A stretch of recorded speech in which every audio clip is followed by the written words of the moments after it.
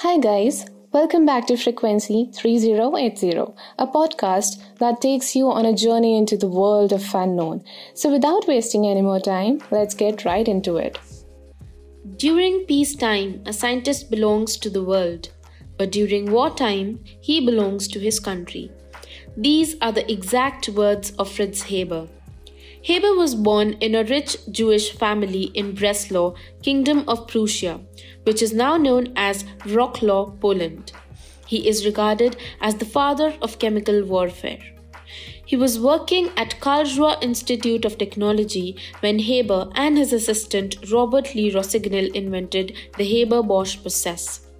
The process they developed used nitrogen and hydrogen to produce ammonia by using a catalyst, osmium, under high pressure and temperature.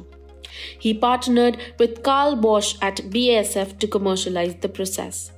This led to the production of fertilizers, which were previously dependent on the acquisition of ammonia from limited natural deposits known as guano. Haber was awarded the Nobel Prize in Chemistry in the year 1918 for his research. Due to the successful production of fertilizer, farmers were able to increase yields, and due to this, the population quadrupled from what it was when Haber's process was discovered. Our Earth supports 4 billion people more than it could earlier, thanks to nitrogen fertilizer.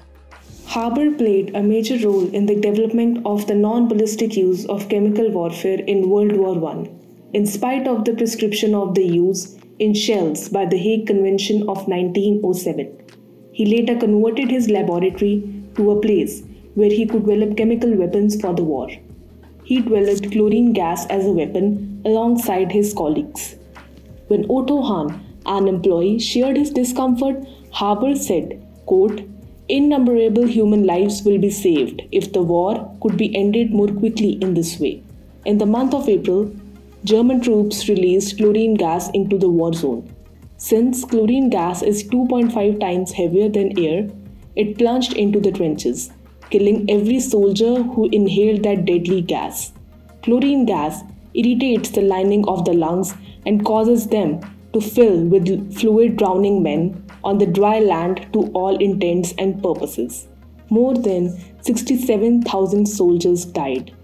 Haber was promoted to the rank of captain and he went back to Berlin to celebrate. Fritz came to be highly respected in the scientific community, but he was shunned when he was to receive the Nobel Prize. The Nobel Prize Committee recognized that even though he contributed to the creation of chemical weapons, his development of Haber's process meant that he was a man who had developed mankind in great ways. Not everyone agreed with the decision. It has been reported that the famous physicist Ernest Rutherford refused to shake Haber's hand at the Nobel Prize award ceremony. On May 2 of 1915, after a fight with Haber, Clara Emerwa, Haber's wife for 14 years, committed suicide in the backyard by shooting herself in the heart with his service revolver.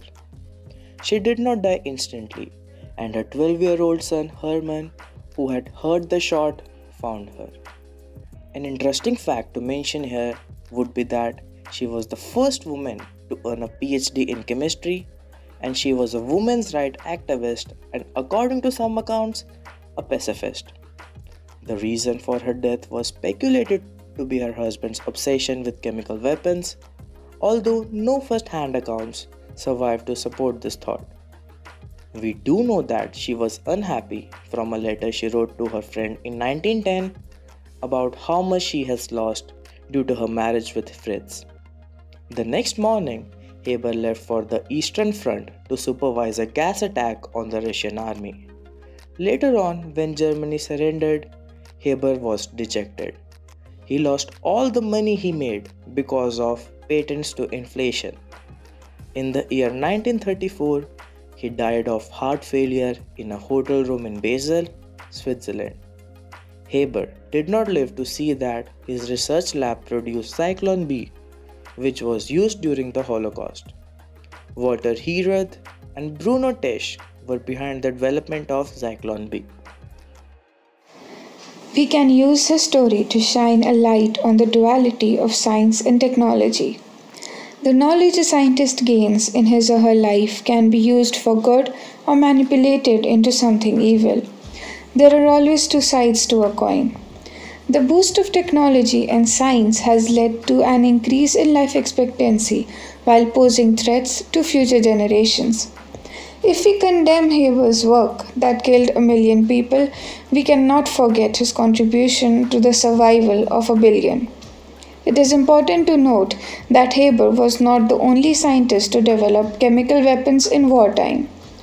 Haber's story shows us the reality that how we exist in a grey zone of the society, neither as pure as white nor as malicious as black. Everyone has made their own fair share of mistakes. In conclusion, I urge you all to think about how the best of the ideas by the smartest of men have a way of becoming corrupted. But we should not blame technology for the way men decide to use it. What a perfect conclusion this line gives to our episode. We should not blame technology for the way men decide to use it. Via technology, we have saved many lives, but at the same time, it has been a major cause that has endangered so many lives. It all depends on how we use it.